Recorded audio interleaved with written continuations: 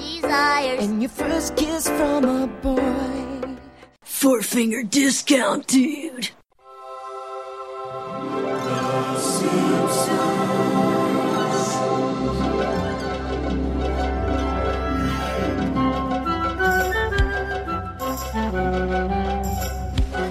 Welcome to Season 3 of Four Finger Discount. Are we doing seasons here? Are we going to call them seasons? Yeah, I think we'll call these seasons as we go along. First episode of Season 3 of Four Finger Discount, proudly brought to you by the Simpsons Quotes and Nobody Gets Any More Facebook page and NoHomers.net. I'm, of course, Dando. I am Mitch. Very exciting times. I've been looking forward to this one. I feel like Season 1 was like our rookie year, and then Season 2 was a bit of a pre-season. We've done a bit of a workout, and now Season 3, boom, we're off. I don't know, does it make me a bad person? I just hope that no one ever listens to Season 1 anymore. Yeah, whenever people say we've started from the beginning, I'm like, oh.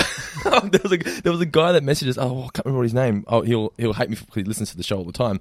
But he says that my girlfriend doesn't like the show. She sent him a message saying, that they talk about bullshit. I'm not listening anymore. And I was like, which one should you listen to? Oh, the first 3 episodes. I was like, oh my God. we didn't know what we were doing. Those episodes go for like 20 minutes and it's like, hello, Mitch, how are you? I'm good. But thanks for everyone that's listening this week. It's an exciting episode, like we said. Stark Raving Dad. I'm going to point that out, though. If you're listening to the show for the first time, it's in the minority, but a few people have said, they talk too much at the beginning, just get into the Simpsons stuff. You know, you can fucking fast forward on a podcast, right? Like, it's really pissing me off whenever I see that happen, because, you know, at most we're going to be doing this for 3 or 4 minutes. So just scan ahead. If we're still talking bullshit 10 minutes from now, fine. Fuck off. I don't care. Yeah. But for a couple minutes, it's like sitting down and going, oh, hey, man, did you like The Wire? I'm like, nah, I didn't like that song at the beginning, so I just didn't bother sticking around for the episode. So you told me, you messaged me earlier. You told me you had a story that's going to have me in stitches. Something's happened, Dando. What's happened? Well, as in, I've shared many embarrassing things with our listeners in the past. Yes. And this caps all of them, if you ask me. I'm going to set the scene firstly by asking you a question. You know how sometimes you might be bending down to pick something up off the ground, like a towel or a t-shirt or something like that, and you kind of reach for it, you go to grab it, but you miss it, and then you go to grab it again and you miss it, and despite the fact that this thing's not moving, you miss it 4 or 5 times before you finally get it and your hand actually works. Like a tennis ball or something. Yeah, something like that. I've had the opposite problem, where my hand hasn't released something in time. Okay. Is this cricket related? No, it's not cricket related. It is a little bit blue, but I'm going to try and not sound. I don't want this to be like crass. Don't think that I'm trying to go for cheap laughs here at all. But just picture my horror. I'm at work on Saturday. We open at 9:30. It was 9:25. I really needed to go to the toilet. Number 2's not number 1's. Now, there's a very small toilet out the back that's very close to A, the kitchen, and B, the office. Why? Well, it's a small shop front, so there's only so much space, and I've never liked doing number 2's. I would never there. use that toilet exactly, because I can hear people like taking a pen lid off. So the last thing I want is to have other people, you know, firing a cannon, hearing things that's going on. They're supposed to look up to me. Like, I can't be an authority figure if they realise that I shit just the same as they do. Yeah. So I go to the public toilet in the shopping centre. Now, there's 3 cubicles. I take the middle one. I'm there for a minute or 2. Guy comes in and takes the cubicle to the right of me. Why do you take the middle? Because that means you're guaranteed to have someone next to you when they come in. Because the one on the left had some water sitting on the toilet, and I wanted a clean one. What about the right-hand side? The right-hand side, the lock wasn't working properly. So I only had 2 options, and I went with the clean one. I'll be going under the door. Anyway, the guy comes in. You could tell that he was in it for the long haul, but I'm rushing through because I know that I've only got a few minutes to go. Now, I grab some toilet paper, I clean up. What I try to do here, I'm still in the sitting position. I've got one cheek sort of raised off the bowl.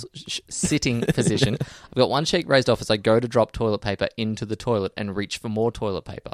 My hand hasn't let go in time. I've reached to the right to get more toilet paper, and that's when my fingers have let go, and I flung shitty toilet paper under the cubicle wall. Underneath? Into his cubicle. What happened? Completely accidental. I just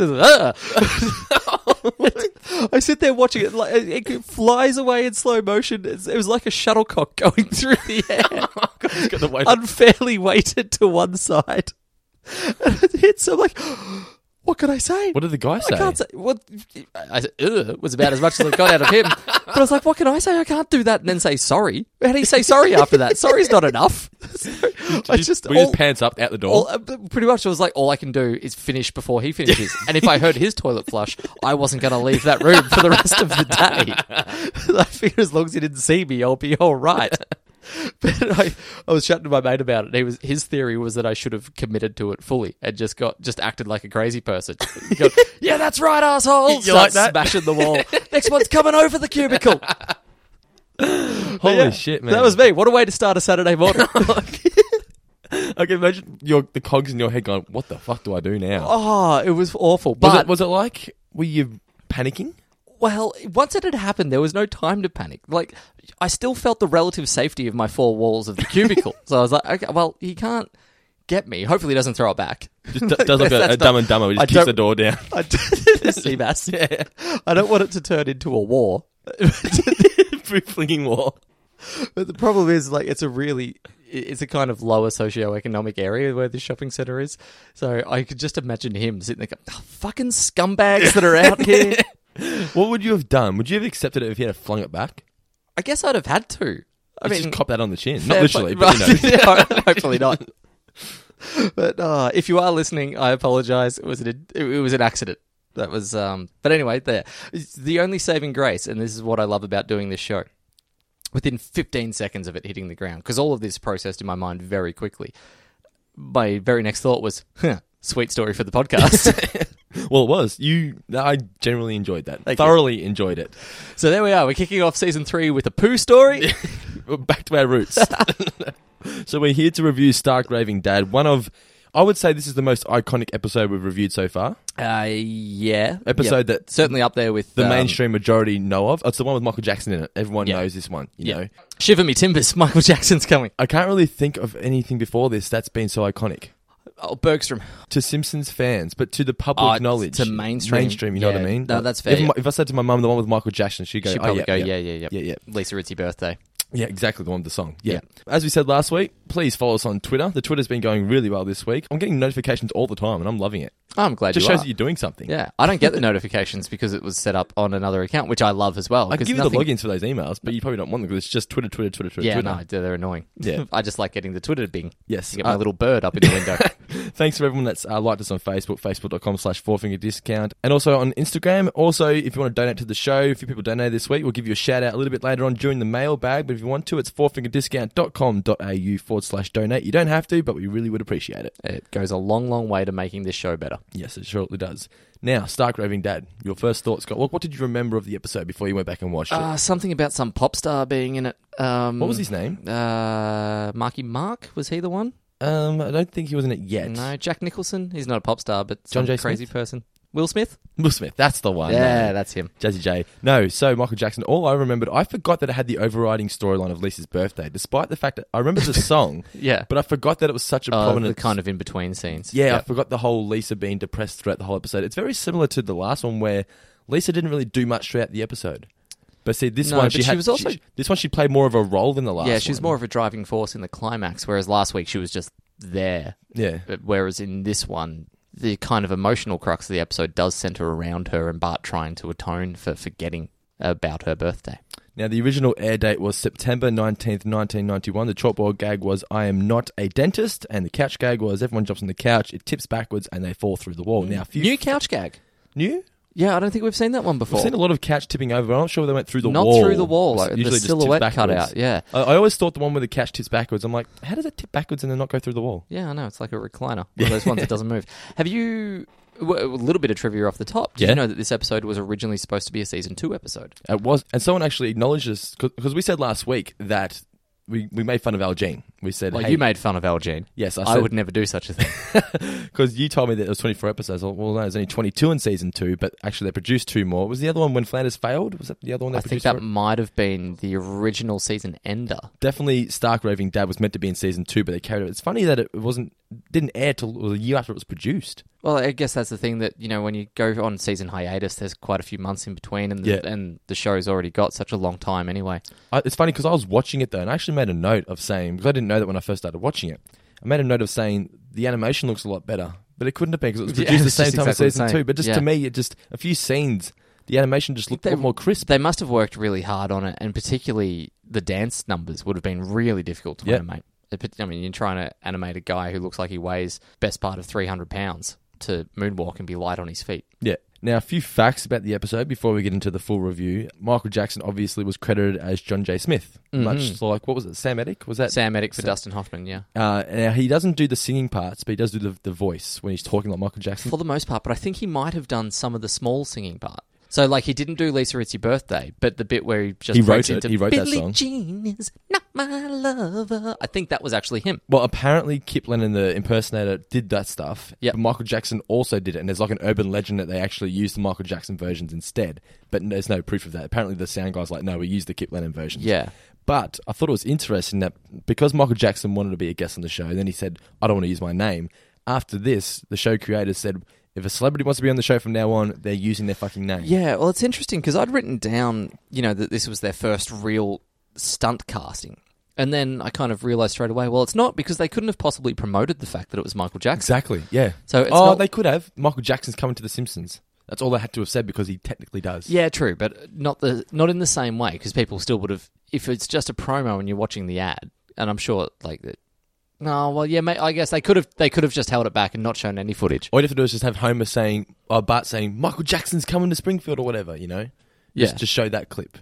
Yeah, that would have felt underhanded. Yeah. But it's not that thing where they've just gone for months. They would have said Michael Jackson's coming and had just photos of Michael Jackson everywhere, and the show would have been called The Michael Jacksons. Yeah. Like, it's not that trying to falsely drum up extra viewing or extra buzz. It would have been interesting. I'd love to see now the promos for this episode just to see how much they tried to emphasize that Michael Jackson was coming to The Simpsons. Yeah.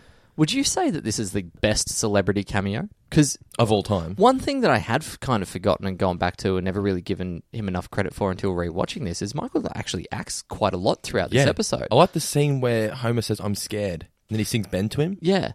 It's really good acting from both there. It is. It was very, very, very good. And I guess having only ever really seen Michael Jackson in interviews and in the film clips, like, you'd never really watched him do too much acting. He was actually surprisingly well-rounded throughout. Well, the character that he plays himself technically, but you know what I mean. Yeah. It's very similar to who he was in real life. He was a very calm person. He was very giving. Very Obviously, sweet. People say he was batshit crazy. Well, I never knew the guy, so I can't really comment on that. He seems like he was very quirky, I'd say.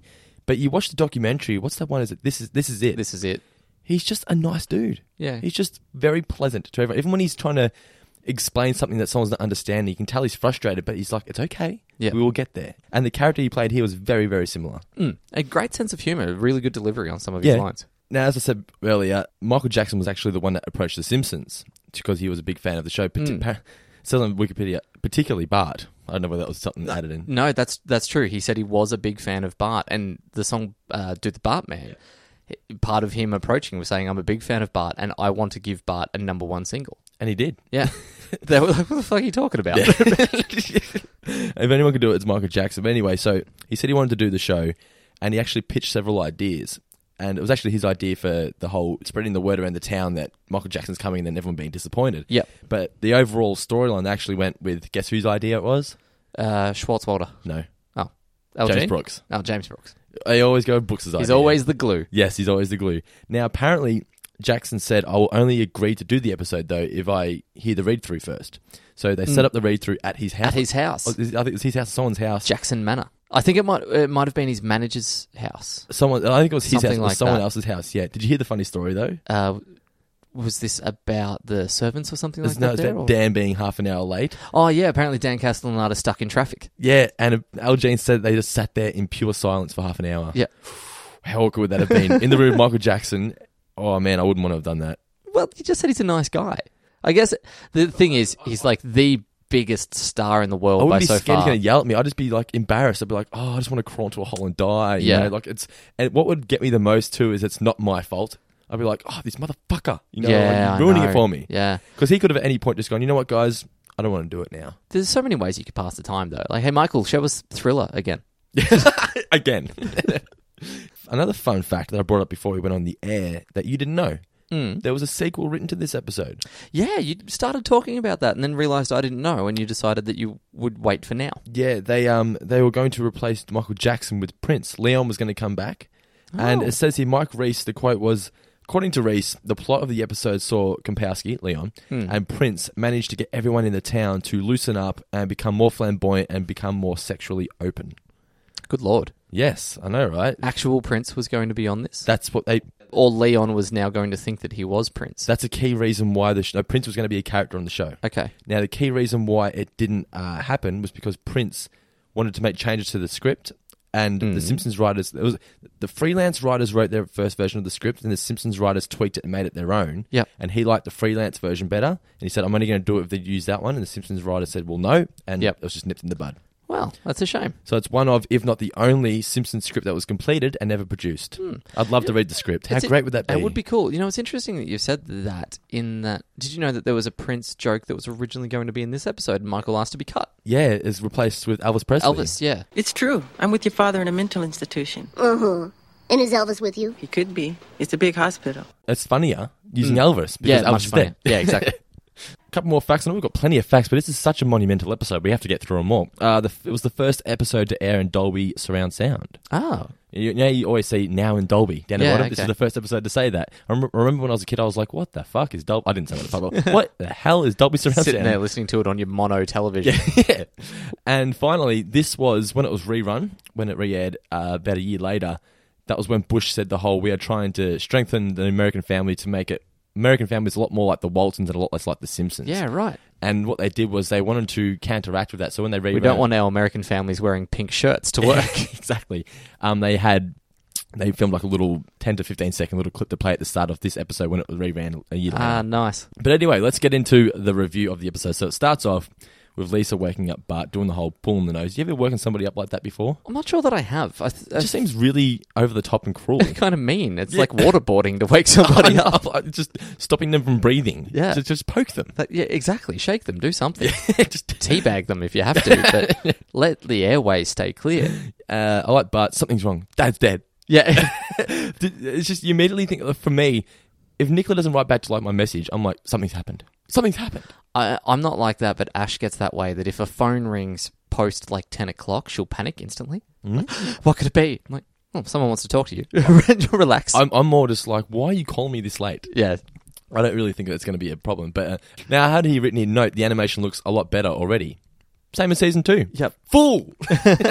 So Bart starts playing up that he's old because he's 10. Everything changes when you hit the big 1-0. Your legs start to go. Candy doesn't taste as good anymore. Bart, will you please let me pour my little heart out? Sorry, this old timer does ramble on sometimes, don't he? You know what I wrote down about that little bit of dialogue? Yeah. It's exactly like the character that Butters from South Park. That is exactly how he would talk on his birthday. Simpsons did it first. Yeah, but Simpsons did do it first.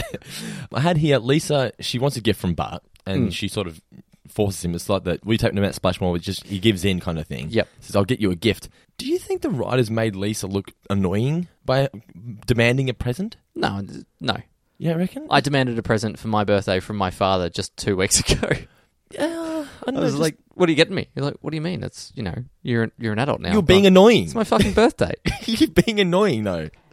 Well, I would never walk up to someone and say, I want this. As an 8-year-old girl...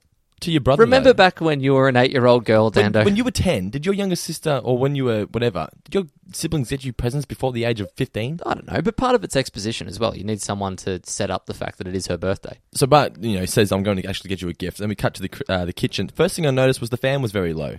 I feel like they made it a lot lower just for the point of the gag that was coming up. Yep. Because Marge walks past and I'm like, she's going to walk into the fan, but she's obviously on the other side of it. Yep. That fan, I've never really noticed it. I think it's always there, but it's never that low over the table. It's just one of those things they change purely for the gag. Yeah.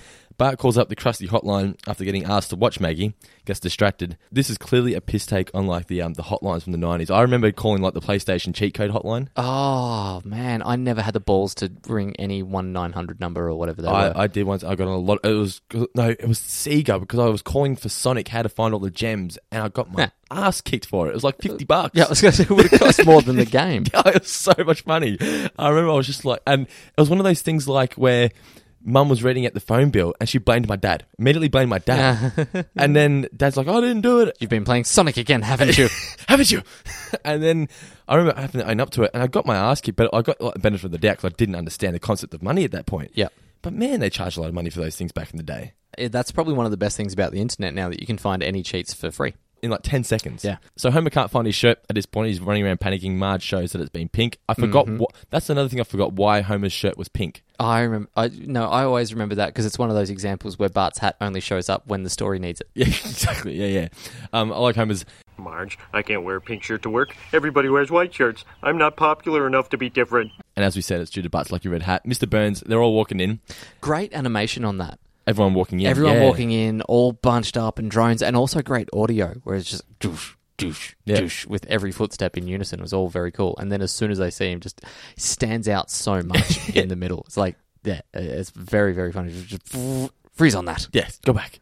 My first thoughts were, when the hell did he have colour television? Another thing that was used purely for this gag, but they acknowledge it. Well, judging by his outlandish attire, he's some sort of free-thinking anarchist. I'll call security, sir. Excellent. Yes, these colour monitors have already paid for themselves. Mr. Burns is clearly not happy about it. He calls him a free-thinking anarchist. Did you notice, like, when the security guards come in and grab him? Yeah. And they throw, like, a modesty jacket over him so no one can see the pink shirt? Oh, I didn't pick up on They had, like, that. this big red jacket that they throw over his shoulders like he's a streaker at the football or something. Yeah, I didn't pick up on that. But obviously his co-workers are hanging shit on him. I thought it was a bit exaggerated. It's just a pink shirt, but I mean, that's what makes it funny. In the early 90s, but at the same time, even now, can you wear a pink shirt and not have people make fun of you? Not to a factory. No way. Yeah, well, particularly to a factory. I can't wear one out. Like, I did it once with not even pink, because I wouldn't be bold enough to wear like a bright fluoro pink or anything, but it was the quintessential salmon t-shirt. Yeah. And holy hell did I cop some shit for it. Never, ever put that on again ever in my life. Did you put it on thinking you looked good? Or were you like, this can go one of two ways? I think I was more in the 50-50 camp. I was like, I don't know about this. I'll throw on a denim jacket over the top just in case. Denim jacket. Yeah. Over a pink shirt. It was a good look. That's great. I was 17. I was trying to look older. I've only worn a pink shirt once, and it's because someone dared me to wear the Pink Ranger t-shirt out to town one weekend. Good man. Didn't do it again. But I'm more than happy to wear the Yellow Ranger shirt. I still do. Yeah, of course. It's quite fetching on you. So Mr. Burns pulls Homer aside, and he's forced to take the Dr. Munro take-home personality test or something along those lines. Yeah. Now, I forgot just how often Munro actually appeared in the early seasons. Yeah, same. I thought he was like in it once or twice. And I remember the shock treatment, and that's it. I can't remember Munro besides that at all. But he's still, season 3, and he's still appearing. Well, I suppose this was technically season 2. I wonder when it was that they actually got rid of him. I'd like to look up what his last appearance was. If you're listening now and you know, send us a message. We want to know. As in which episode before the tombstone? The tombstone? When did the tombstone? Well, they killed him off on Treehouse of Horror by just showing his tombstone. Ah, of course. That's right. I wonder what one that was. Maybe the one in season 3, possibly. Possibly. This could be his last appearance. You never know. We will soon know. Someone will know. Yes, and they're going to tell us on the Facebook page. So Homer gets given the test to take home. It's like is it a test or a profile? What is it? He has to fill out. Yeah, it's like a personality to quiz, prove questionnaire type thing. Prove whether you're insane or not. Yep. He asks Marge to take it. And this is one of my favourite moments coming up.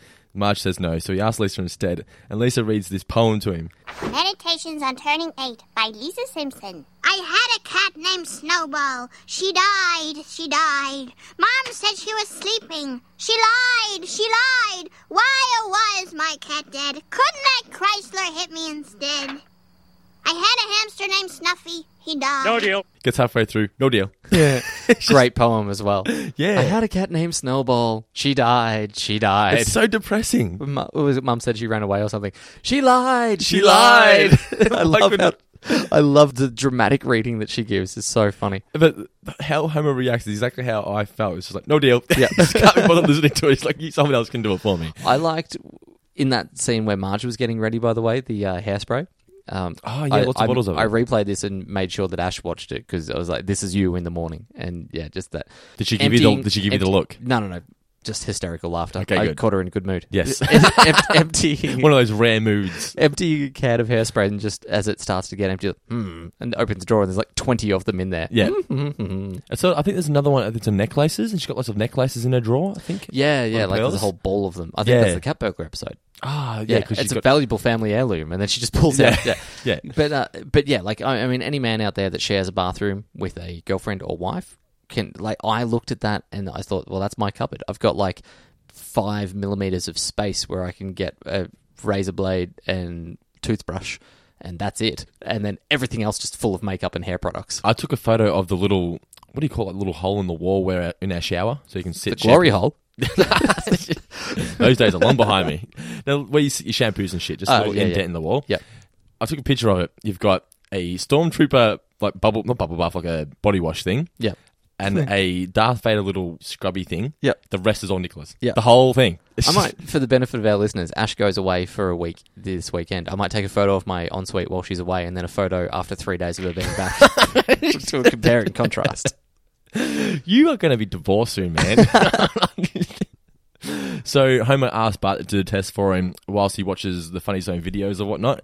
And I think the video titles, you just hear the audio of the presenter. Yeah. They're really emphasizing the direction of the comedy the show is going with now. Man breaking hip.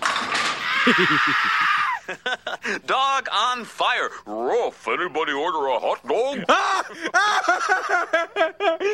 Look at him. And finally, baby with a nail gun. Okay, it's time to cast your votes now. Dog on fire! Dog on fire! It's so pushing the boundaries now. They're not scared to say shit like also, that anymore. yeah, starting to comment a little bit on like some social satire and that sort of thing for what Funny Stone videos really is. Like, you only watch that to see people get hit. Yeah, but Homer's not paying attention, and Bart asks him the questions, and Bart pretty much just ticks all yes. Now, 2 things. I like the... Wetting his pants? Yeah. Do you wet your pants? Well, even the best of us has an occasional accident. When he just ticks all the yes, it's the exact same hum, the same tune that he hums when he cheats off Milhouse's test. It's like, this is worse than Milhouse's exam. Yeah, good pickup. It's exactly the same. I wonder if they use the same audio, whether Nancy just subconsciously used the same hum. And it'd be interesting to know. Homer's then taken away to the psycho. He's like, So did I pass? No. There's a few callbacks to the pants wetting episode. You think it's just going to be one joke from Bart, but then as they're taking him away, Smithers, careful, man, he wets his pants. It's so funny, yeah. Now, originally, this is a note that this was originally not meant to be the pink shirt that gets Homer into the mental asylum. Oh, okay. What was it going to be originally? It was going to the be pink donut. It was going to be Homer's taking Barney in for rehab. Oh, okay. And he starts acting crazy when he takes him in there, and they commit him instead. Right. Yeah.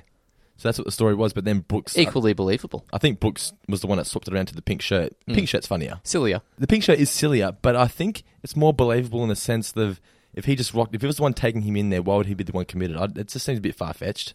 Yeah, it would have been more of it would have been like comedy, crunching some gears to make that change. Whereas this is a nice flow through. So then Homer's doing are they called like ink paintings? What are they called? Where they make you the Rorschach tests or ink blot. Ink blot. That's what I'm trying to think. Yeah, and then he says, "How can you tell who's sane and who's insane?" Well, we have a very simple method.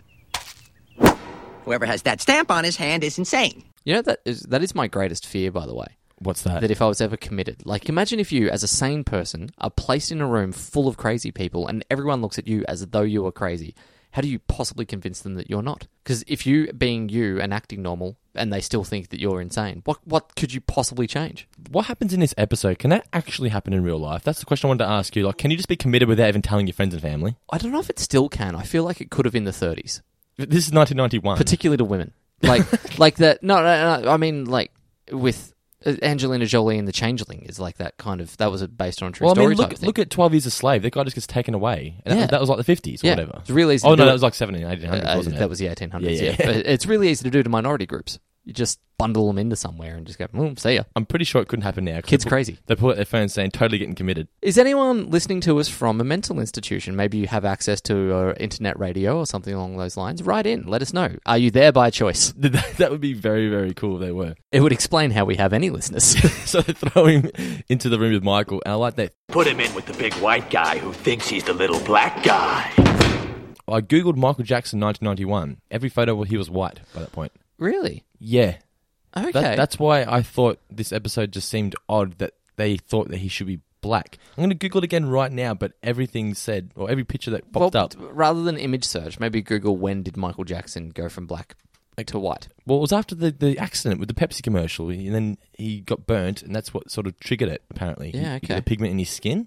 I know that was the thing that threw me as a kid watching this episode the most, because for a period there, I only knew Michael Jackson as being a white person. He was always white to me, all of these jokes about him, how he, Michael Jackson's black and that sort of thing, I was like, what? What are they talking about? Like, none of it made sense. Or when Bart held the album, it's like, this is Michael Jackson. I'm like, who is that? My mind was blown when I first saw the picture of him in black. Yeah, I was like, we grew up. By the time we knew what was going on, we were like, 4 or 5? He was white by that point. Yeah, you know. Yeah.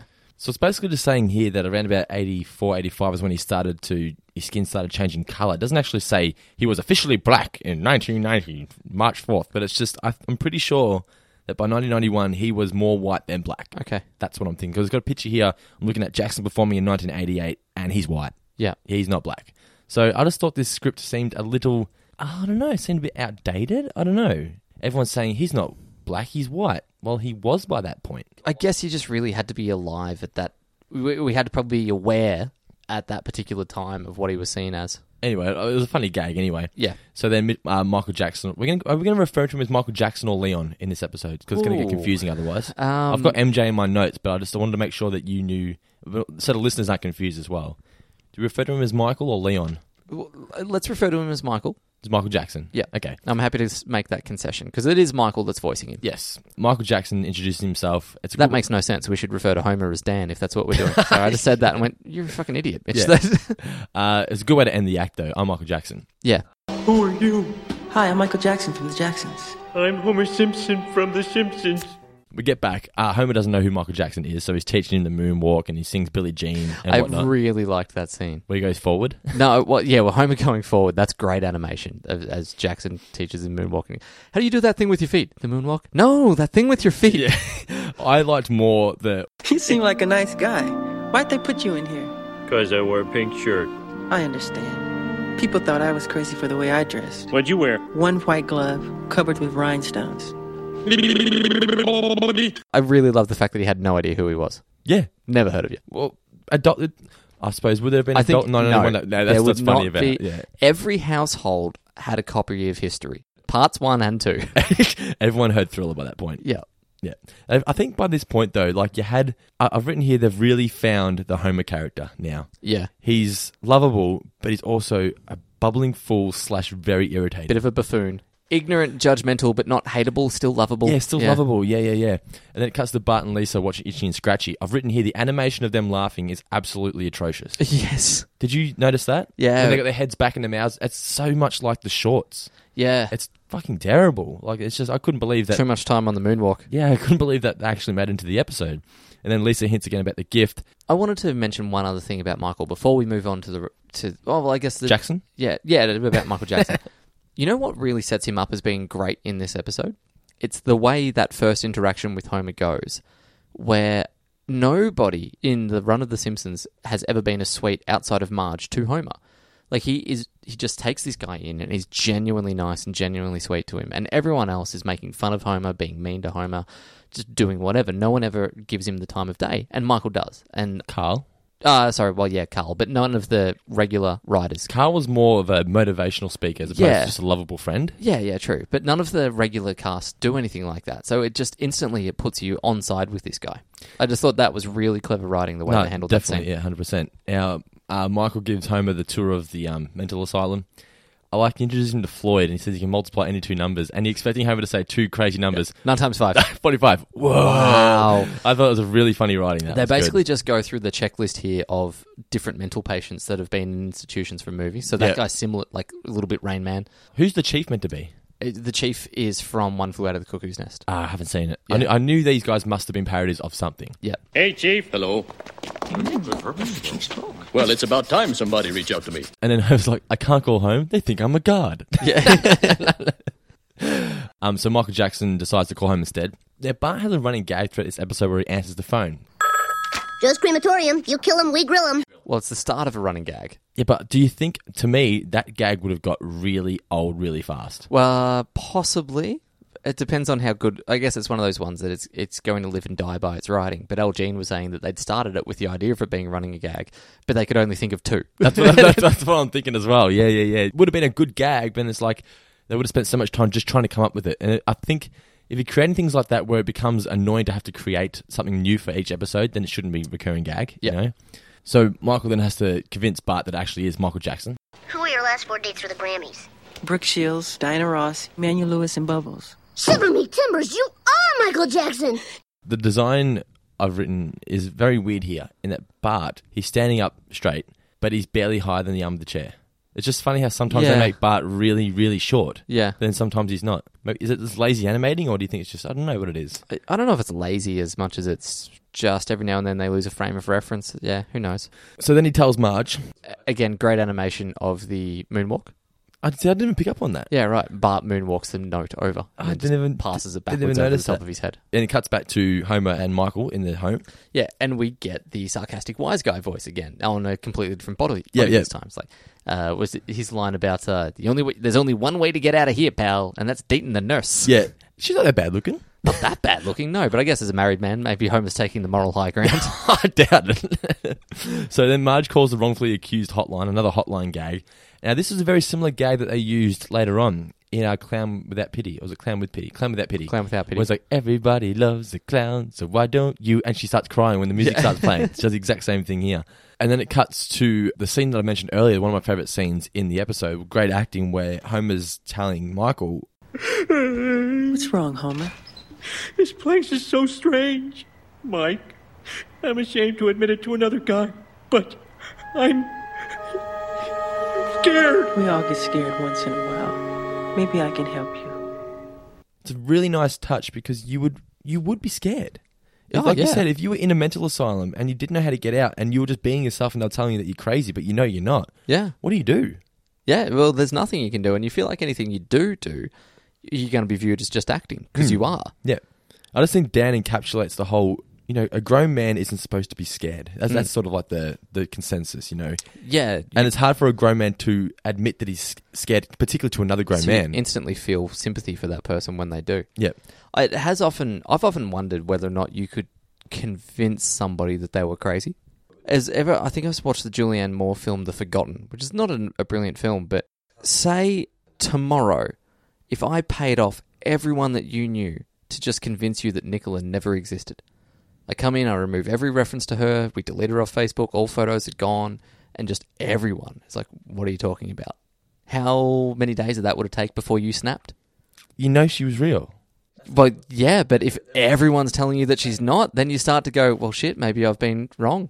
But could you ever second guess yourself? Because you're like, I know she was real. But like you said, everyone's telling me that she wasn't. Interesting experiment. Listeners, if you've got someone out there with maybe a small circle of friends so you don't have to pay too many people, please try it and report back with your results. I plan on really pushing what I can ask people to do in Season 3. That's a new precedent. You've set it pretty high. Yeah. So Michael then sings Ben, puts him to sleep. Now, Homer's mumbling in his sleep. This was something I really found really funny as a kid, but I didn't quite get why it was funny when he said boobies. Now, that to me, it wasn't funny because I was a kid and I knew that boobies was a funny thing. It was just, I thought the word booby sounded funny. I think it does sound funny. It's a comedy word. It's just the word boobies. I was like, he said boobies. Kind of like bosom from Dead Padding Society. Bosom. I just think it's funny, though, that in a kid's show, they had Homer saying boobies.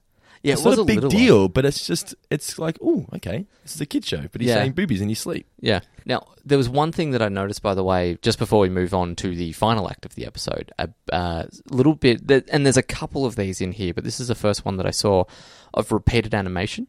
So it's when Bart and Marge are having the argument about whether Marge was always saying that she would drive, I said you'd always drive him to the nut house. And Bart says poorhouse, and they said nut house, poorhouse, back and forth. If you have a look at that, every time they do that, it is the exact same animation of Bart saying poorhouse. Really? Yeah. I didn't pick up on that. I did notice, though, that they used the same shot of the ambulance from the previous episodes. Yeah, right. Yeah, I think that makes a few appearances, that ambulance shot. I think that became a gag for the animators, just to throw that in all the time. Similar with the supermarket with the trolley running out of the car park. Like, it'd be like Season 8, and it's just this Season 1 quality style little thing, because it's just like, it's just a running gag. Let's just throw it in there. So Homer's in a class. I don't know what class you'd call it, but it's just people admitting what their fears are or what they're in there for. So funny. This is almost my favourite part of the episode. This is where you get irritating Homer. Yeah, because he just doesn't get it. He's not being irritating because he's trying to be mean. He's just he's trying to understand. Yeah. Like, he's just trying to follow so hard, and he's doing such a terrible job of it. Okay, so I was working in an insurance company, right? Youngest VP in the history of the firm, okay? The job was my life. Then one Monday morning, I got up. I couldn't leave the house. I just couldn't. Was the door locked? No, I just couldn't face what was out there. Was it raining? Homer is just, you love him, but he's just so goddamn annoying sometimes. Yeah. So then Marge comes to visit Homer, and she explains that if you don't mention our son Bart's name, he'll be fine. He's like, oh my God. There really is a Bart? Good Lord!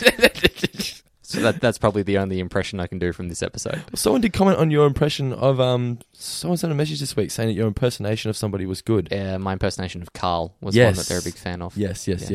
Did you notice they slipped in the second reference to him wetting his or third reference for the episode, but the second recurring joke of him wetting his pants? Yeah, it's when he's going through the list of things that Homer suffers from, or all of the sort of symptoms he's displaying. He throws in bladder hostility. That's right. Yeah, he does too. Subtle. Click. Yeah, it is very subtle. Then, like he says to Homer, Mr. Simpson, after talking to your wife, we believe you're no threat to yourself or others. That's the most flattering thing anyone has ever said to me. Could I have it in writing, please? Of course. Not insane. He uses that later on in the episode. Yeah. It's another setup gag for a throwback joke. So Lisa's back at home singing happy birthday to herself. She's quite depressed. Very sad scene. It is very, very sad. The fact that she's gone to the effort of giving Maggie a party streamer. That was there to lighten the mood, I think. Just because otherwise they left the scene like still that. Kind of somber. It is. It's more of an ironic laugh in that one. Yeah, I guess so. One thing I didn't understand though is if Bart was home, why didn't she ask him to come in there with her? Well, I guess if she knows that Bart has forgotten, then it's not Maggie's fault that she didn't forget because Maggie's a kid. So she's being spiteful and then complaining a little about bit, yeah. So she could have Bart there if she wanted to, but she's just being spiteful and then complaining that no one was there. Maybe she's just embarrassed. How many times do you have to ask someone to remember your birthday before you just go, well, they clearly don't care about me anymore, so maybe I don't want him here because he doesn't love me. Do you know what I had written down? And they cover it up later on in the episode. I think that they wrote the episode and forgot to include the fact that Marge and Homer had forgotten her birthday. Because Marge and Homer were with Bart and everything the entire time when she's complaining that Bart's forgotten her birthday. And then just later on, she goes, I'm writing this letter with the stationery that they gave me for my birthday. But they never acknowledged that they remember her birthday throughout the episode. I think that line was written in there to cover up for that mistake. Yeah, possibly. What are your thoughts? Yeah, no, it did stand out to me in the episode. I was like, why isn't she pissed off at them? That's what I was thinking too, because I'm like, well, they've not made any acknowledgement of her birthday either. But then I think that, if that's the case, then that line was very clever to counteract that mistake. Saves having to include a scene and then affect your runtime. Yes. You can turn something that would have taken a minute into something that takes 2 seconds. And then Homer calls home. Joe's taxidermy, you snuff 'em, we stuff 'em. Funny line. But as I said, this joke would have gotten real old real fast. Yeah. I don't think it would have been that funny after a few more episodes. Homer gets very angry, then changes his tune. I like Bart's, dude, Homer, whatever they got you on, cut the dose. Yeah. And then tells Bart that they're bringing Michael Jackson home, but do not tell anybody. Yeah. Of course, he does the complete opposite. Tells yeah. my house. Well, he tries not to. He has like an evil... For 5 seconds. He has an Evil Dead moment where his hand takes over his body. And then pretty much, as the Simpsons do, within like 30 seconds, the whole town knows about it. Yeah. Now, here's the second bit of recycled animation. And it's everywhere. I even took a photo of this for you. Really? Have a look at this. Maybe we could post... Is this when all the pictures, all the people on the screen? Every single shot there is from it's just taken from stock footage where they've had people on the phone in the past. So you've got Snake. It even has the bit like Snake in prison has got all the days crossed and then party 2 o'clock from the War of the Simpsons. Holy shit, you are right. It's got the old lady for when Santa's little helper's playing in a pool, like your dog's in the backyard. It's got Barney probably when Homer uses him as his phone call from when he's dying, I think is when that shot's taken from. And they openly admitted in the audio commentary, they're like, well, we just got every bit of footage that we had where people were on the phone and then re-recorded dialogue over the top of it. And that bottom left corner woman, she's the babysitter woman. Yeah. Not the bandit, but the one that was running the service. Secretary, yeah. Wow. Good work, man. I didn't pick up on that. It's a very brief shot. The other thing that really gives it away is you've got Hibbert wearing his Cosby sweater that he was only in for like 1 episode. So basically, as we said, with this phone call that's spreading around, everyone knows about Michael Jackson. Giant crowd appears at the house. Oh, sorry. On the subject of phone calls. Yeah. There's one other freeze frame that I've got here that was really funny. Yeah. Did you catch when Homer picks up the phone to dial back home, all of the speed dial options? That was my trivia question. Oh, okay. Larry King Show. Yeah, Larry Oprah. King, Oprah, Phil Donahue, Geraldo. Ski Report. Ski Report. Yeah, I thought that was funny. So everyone's at the house now waiting for Michael Jackson to appear. Did you notice that Homer's still wearing the pink shirt? Yeah. Well, all of his shirts were washed, so... That is true. Yeah, he had no choice anymore. Yes, that is true. And then the crowd is obviously really pissed off when they discover that it's not really Michael Jackson. Yep. You get the whole, you're not black, you're white. And I'm thinking, well, he was white anyway. But moving along from that. Yeah. Lisa... I love Mo, of all of the people. He's dressed without flair! Yeah. And then Lisa, after everyone leaves, Lisa's upset that Bart forgot her birthday. That's what I wrote down here. What about her parents? They clearly haven't done anything either. But then it cuts to Lisa writing the letter that Michael Jackson Homer overhears. was in an insane asylum, so there wasn't much Cut he him could do some about credit. it. He could have said he could have said happy birthday though. Yeah, true. So Michael Jackson overhears Lisa writing the letter. Now this is a pretty intense letter. It's pretty much saying I'm disowning my brother and never talking to him anymore. Yeah. Dear Bart, I am using the stationery Mom and Dad gave me for my birthday to inform you that we are now brother and sister in name only. Perhaps if a professional so advises, I will give you a hug at some far distant family reunion. But rest assured, it will be purely for a show. So Michael Jackson overhears Lisa writing the letter about disowning Bart. He tells Bart, you need to write a song. That's what I used to do for my sister. Because he didn't have any money. Yes. A nice little reference to, Michael's actual upbringing. Well, there's a few sort of references to Michael's life throughout this episode. I can't write a song. I'm only 10. Only 10? When I was your age, I had 6 gold records. Sorry, there's a good bit, just a nice little subtle tip into Michael's real life as well. The line about how he says he got real mad because his Off the Wall album only got 1 lousy Grammy nomination. That was true. Really? The Simpsons guys read a biography about Michael Jackson that said he was genuinely depressed about only getting 1 Grammy nomination for Off the Wall. Well done, Simpsons writers. Yeah, just research. Yeah. Wonder if Michael read that and goes, nice work, fellas, Well, I nice work." figure because he allowed them to leave it in, that it must have been real. Yeah, it had to have been real. I feel like Michael's not someone that will let them make up jokes about his career. No, I wouldn't have thought so. No.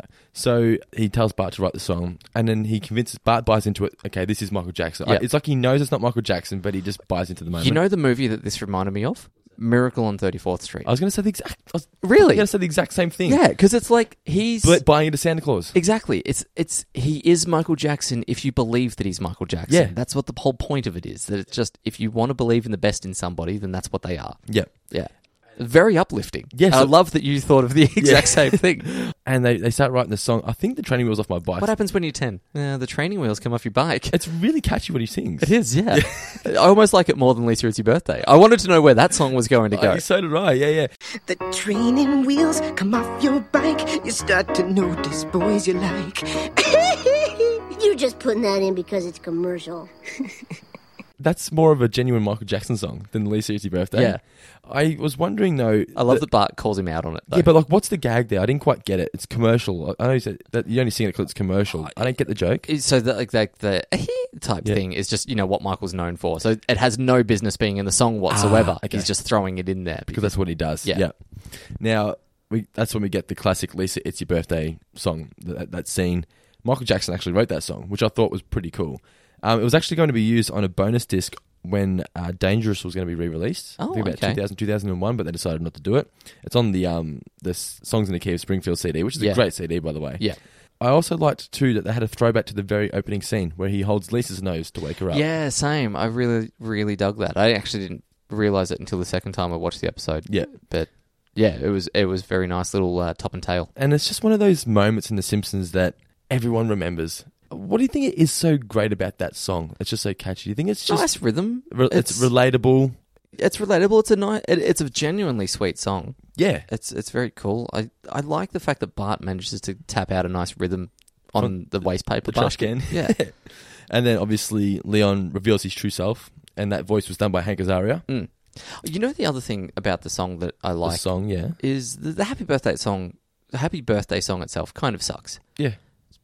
Boring and drab and goes on, whereas this is just a nice jaunty little upbeat thing. Like anyone that has a 2-syllable word can have this song sung about them. I feel like the Happy Birthday, the actual Happy Birthday song that we sing reminds me of like when you're at primary school and you go, good morning, this is whoever. It's just everyone just gets into this drone mode. To you. I go full Larry David on the Happy. I will not sing that song.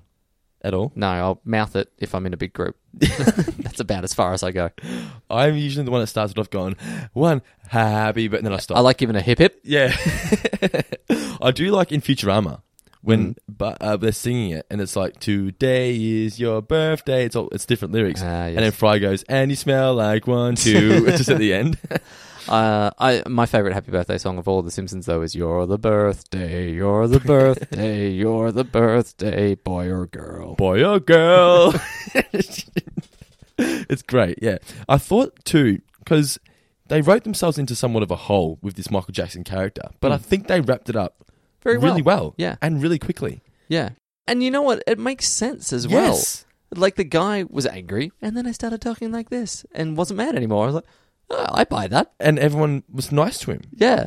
Everyone started smiling all the time. Just went, all right. I was only doing good in the world. Yeah. Like, it's just, they do it in the space of like 20 seconds. Yeah. No, it's fantastic writing. Could not be more succinct. There's less than 30 seconds left in the episode when he reveals himself and he's singing off down the street, and that's it. I love that he sings it in his own voice. Yeah. After he's gone. Like, and doesn't even get all the words right. Like, Lisa, it's your birthday. Do, do, do, do, do. Do you know what he's originally meant to sing there? Black or White, or Man in the Mirror. Man in the Mirror. Man in the Mirror. Yeah, that's right. I wonder why they didn't go with that. But anyway. I think this fits better. Oh, it does, 100%. Like, the fact that, I mean, it would be fresh in his mind and catchy as he's walking off. Yes. Yeah. So, overall thoughts. This was just as good as I remember it being, if not better. It's a fantastic episode. Really, really, really, really fun. Great use of a guest star. Yeah.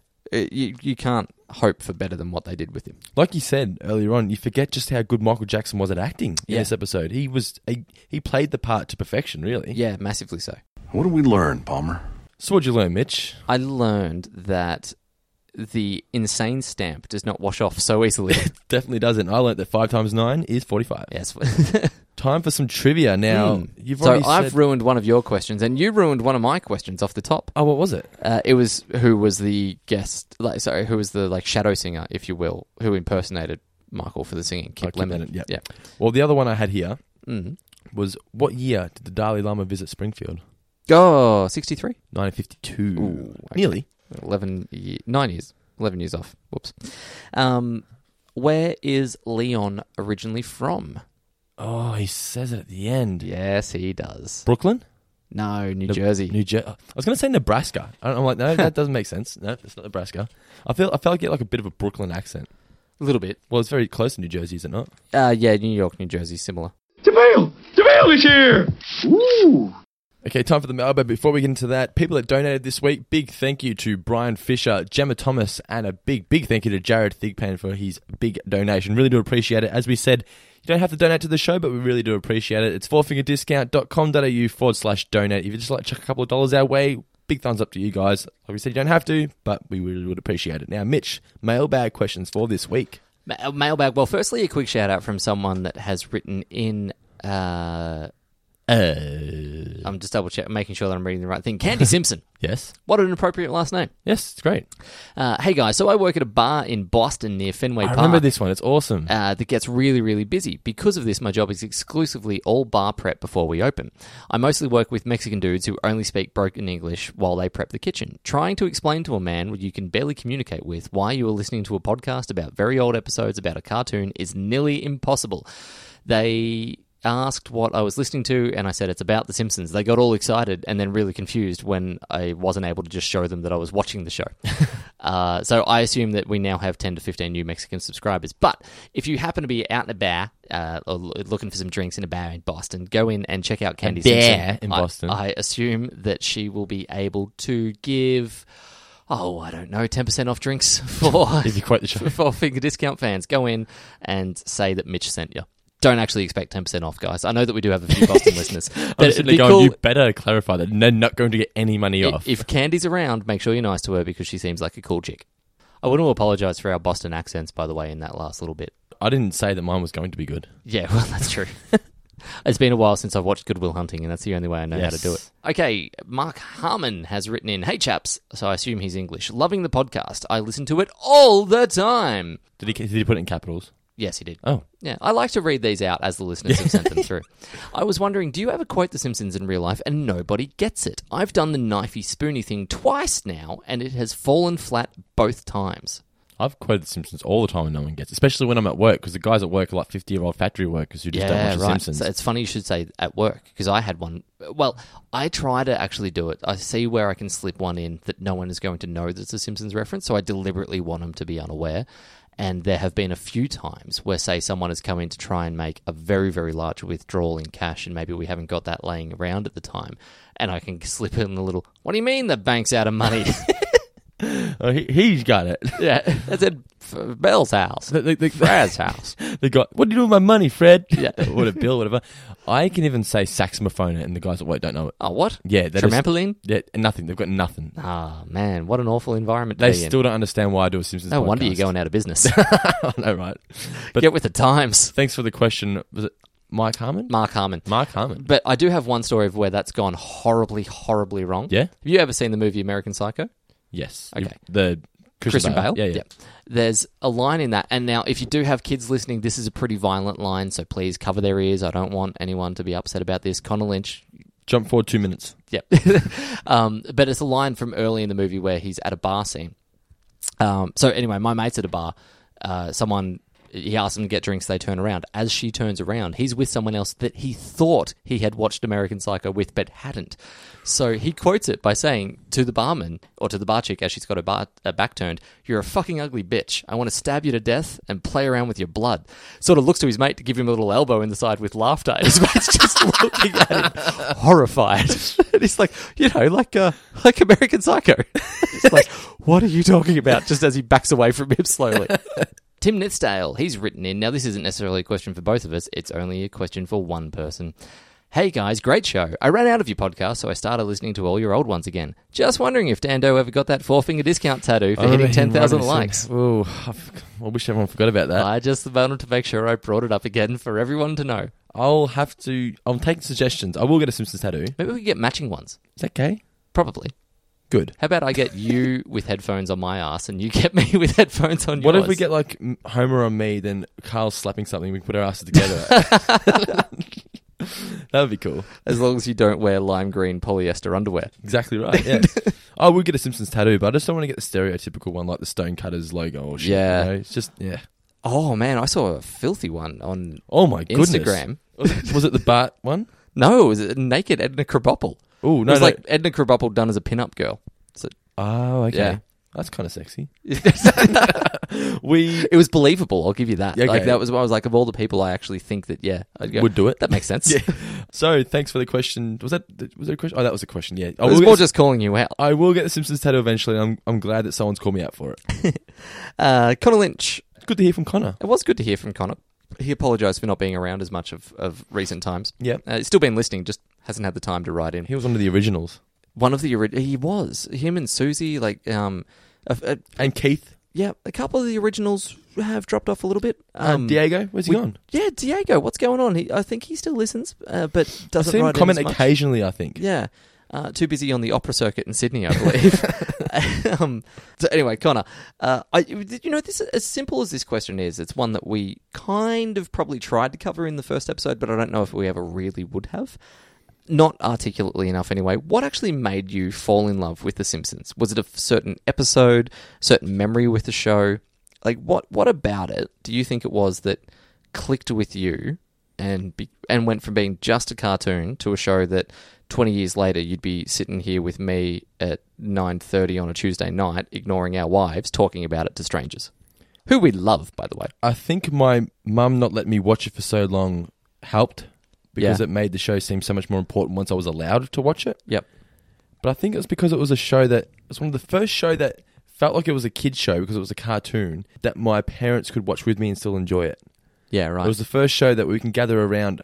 I remember my dad and I used to sit around like Super Simpsons Saturdays in the mornings and watch The Simpsons. It was one of the first shows I could sit down with my dad and we both had a mutual interest in it. Yeah. And it's very similar to wrestling as well. That's what I think it was with The Simpsons for me. Okay.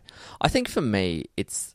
I mean, I always gravitated towards trying to make people laugh when I was in school, and I could do that by watching The Simpsons the night before and then quoting a few lines, getting the voices right and that sort of thing the next day. So I think that was where it really started to stick with me, that I probably made a lot of friends just off being a fan of The Simpsons, and that growing up in the 90s was hugely important to my social life, to be aware of what was going on the show. You're right with that too, because I wasn't by any means the most popular kid at primary school, but The Simpsons was one of the things that I could talk to people that I wasn't necessarily friends with, but have a mutual interest with and engage in conversation with them about it. One thing that always sticks out in my mind, I still remember it to this day, it's the only scenario of it happening in regards to The Simpsons at primary school. I remember rocking up to school, and you know how you used to have to line up before you go into the building when you're in primary school, you line up in your classes? Yeah. And it was after the episode, it was Wednesday nights when the new episodes used to air at this point, about 99, 2000, Homer to the Max, when he changes to Max Power. I remember everyone in the line was going, uh-oh, Piscadio or Spaghetti or whatever. I remember everyone was saying that. And I remember at that point thinking, oh, you like The Simpsons too. Like, it's just that person who I always thought would never want to talk to me was talking to me because I knew a lot about The Simpsons. Yeah. That's one thing that always sticks to me, yeah. That's cool. I had the opposite reaction to that particular quote, though. Yeah? Because of the fact that I loved The Simpsons and I could quote The Simpsons inside and out. And as I said, I could get the voice right and all that sort of thing. We were grade 5 at that point. Yeah. And, I would get some friends out of that. Maybe not a huge amount, but enough. And then all of a sudden, some half-assed school clown would wander in who's never spoken about The Simpsons in his life, drop SpaghettiOs, and everyone's laughing at him like he's a genius. That really shit me. I was like, you haven't earned this. Yeah. You haven't put in the hard yards like I have. You can't do Carl's voice. You're like, who's the one that wanted to be George Washington in the play, but Ralph gets it instead? Oh, God. You're that kid. Yeah, I am. I was going to say I'm like Frank Grimes more than anything. You look like him. But yeah, I remember the kid's name was Billy Ganley. And he was the kid that, he never picked on me, but I always felt like he was someone, you have like people that you feel like are better than you? Yeah. And he was that kid. And he was saying, well, not that they're better not than me, anymore. but he was like the bully. Yeah. No, I do know what you mean. You've kind of got your social status. And at he was school. like, he's like, uh-oh, and everyone's laughing at him. And I'm like, I'm the Simpsons fan. But like, I like the fact that you like the Simpsons too. It made me feel like I was equal with that kid. Yeah, well, that's nice. Anyway, is that all the mailbag questions? That's all the mailbag for this week. As I said last episode, or last review episode anyway, keep directing your questions to fourfingerdiscount@outlook.com. It's soon going to be, not quite yet, but it's going to be mailbag@fourfingerdiscount.com.au. Oh, God. We're going to have so many different things to check as people are catching the old episodes. But it's official now. Yeah, okay, it's going to be official. It's going to be nice. We can have a Mitch at fourfingerdiscount.com. Yes, I can have my own domain. You were going to. This is phenomenal. Oh, so now you like it because it's got I just sort of started to process what this means. Yes. I can have a business card. Yep. Woohoo! It turns into a sponge when you put it in water. Oh, I'd love to have a card that actually does that. Now, we have to plug a couple of podcasts before... We do, because we've inspired them. Yes, and we've promised we're going to be doing it for the last 6 weeks, and we haven't. So, yeah. Take it away. Okay, well, the first one is Cinema Gems. Yes. With I think we have plugged this. We did. Oh, we might have plugged this, but there's been a development. So we're actually going to be appearing in an interview on Cinema Gems. Are we? Yes. I haven't confirmed that with the guys yet, so this is going to be good news for them. No, they would like us to... They wanted to do a little bit of an interview about The Simpsons in general, podcasting, but also I've offered to do a guest review, because what they do is just pick different movies, but generally they've got pretty good taste, and they'll just have a chat about whatever's going on. For the most part, the bits and pieces that I've listened to of their shows have been very good. Are you reviewing The Princess Bride? It wouldn't be a bad idea, actually. Erin, if you're listening, have you guys done The Princess Bride before? And if not, I'm your man. Or The Iron Giant? Oh, it'd be me crying for an hour and a half. This is just weeping. So beautiful. Everyone. Just because he's different. Mitch, put your pants on. No. No. He just wants to save the town. So, Cinema Gems. Check that one out. But the other one that we haven't mentioned before. No, this one's brand new. Yes. Brand spanking new. And it's right up your alley for 90s nerds, people that had a PlayStation. It's called Demo Disc Included. I used to love it when you get the really good games, but you only get like one level on the demo disc. Yeah, I know. So this is the thing that you would get. Like, you would get your monthly magazines with the demo disc. Nowadays, all they really have is demo footage. Yeah. You watch gameplay trailers and that sort of thing. Whereas back in the day, you could play. Like, I had the Silent Hill school level. Yeah. It scared the shit out of me. Oh, I never bought the game because of it. Yeah. I had Resident Evil as well. When those arms burst through that fucking wood on the door, man, I was out. Yeah, but I feel like it's a lost art to make a good demo game. Like, you can download them from, the PlayStation Network these days, but it's, I reckon, 1 in 10, 1 in 15 games, if you're lucky, have demos. Back in the day, they all had them. I remember the Dave Mirra and Tony Hawk demos hooked me on the game. We used to trade demos with kids at school. Yeah. I remember when I got my first PlayStation, Abe's Odyssey came with the console. Righto. And the Gran Turismo demo disc came with it. Yeah, right. I remember I played Gran Turismo demo more than I did Abe's Odyssey. Yeah. But yeah, so demo disc included, is that just review old games, do they? Or yeah, so they're going to review retro computer games for PlayStation 1, etc. Now, I know that they've recorded a couple episodes. Whether or not one's been posted, we'll need to confirm. But they're looking pretty at sure it's getting, available now. Okay, Facebook page is getting up and running. Their Twitter handle is @DemoIncluded, so give those guys a follow. Check out what's coming up, and if they're going to talk about a game that you want, then we highly suggest getting on there. And the other thing about these guys is they would also like to interview us. So they'd like us to be partners on the show. Now, the way that this was posed to us, it's just an idea. Being in the UK, would have to work out the plan. But is this something that would interest you? As a wise man once said, ask, and the worst thing they can do is tell you to fuck off. Dando, your reply was... Fuck off. And I waited until it said scene before I'll sit down like, come on, look at it. Come on, look at it. But yeah, no, Jason, we would love to be a part of your show as well. So I really like the fact that people are looking up to us as being established. Are they looking up to us, or they're just going, well, that's working for them, let's see if it works for us? No, I think they're looking up to us. We wouldn't have asked to be on a show of someone that was shit just because they were doing it. No. Yeah. No, I was completely joking. I completely agree with you. Yeah, they are looking up to us, and I think it's really, really cool that some people have even said to us that we've inspired them to start their own podcast, which, like I always say, boggles my mind. I know what we're doing must be good because people keep telling us that we're doing good, but I'm so critical of myself that I'm like, I don't think I'm that good at what I do. You're really good at explaining shit. I'm just here to fill the holes. That's the way I look at it anyway. Well, thank you. I look at it as in that you're really good at being organised. I come in, do my shit, and I'm out of here, motherfucker. Okay, Mitch, we're ready to roll. But no, it's so much more than what I ever imagined would happen in this podcast is happening. And little bits of it are like that people are going, hey, you know, these guys might be able to help us, or maybe they've got some advice for us. So, you know, that's cool. We even had, and I'm not going to name names on this particular one, but I had a message that came through the other day that, like, just floored me. It was a guy who was talking about how important the show has become in his life, and that, you know, letting us know that he had some troubles with depression, and that being able to connect or feel like he was connecting to us through this show and through chatting about old memories and that sort of thing and reliving the happier times was really, really important to him. Like I cannot begin to explain what I felt when I read that and how, like, I was just speechless. And I'm speechless now when I even try to think about it again. That, you know, I'm so glad that there are people out there that we're trying to help. We had an aspiring artist in Sydney who, Mariko sent us a message the other day saying about the, you know, struggling artists at the moment. I had a look on the Facebook page, got some really good work on there, but I'm sure art is, you know, that sort of design art is a really difficult field to get into. Yeah.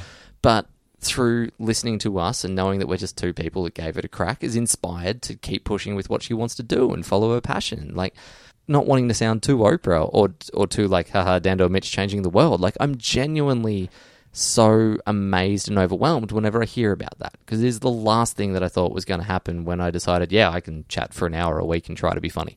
When I first started it, was going to be satisfied if we had 500 people listening per week. We're just two guys talking about The Simpsons. It's not going to be a big deal. Now that we're getting thousands within the first 12 hours of the show going online, it's like, what the fuck? Yeah. Like, I put that up usually before I go to bed. By the time I wake up, I'm like 1,000 downloads already, just bang. I always look at it and go, why?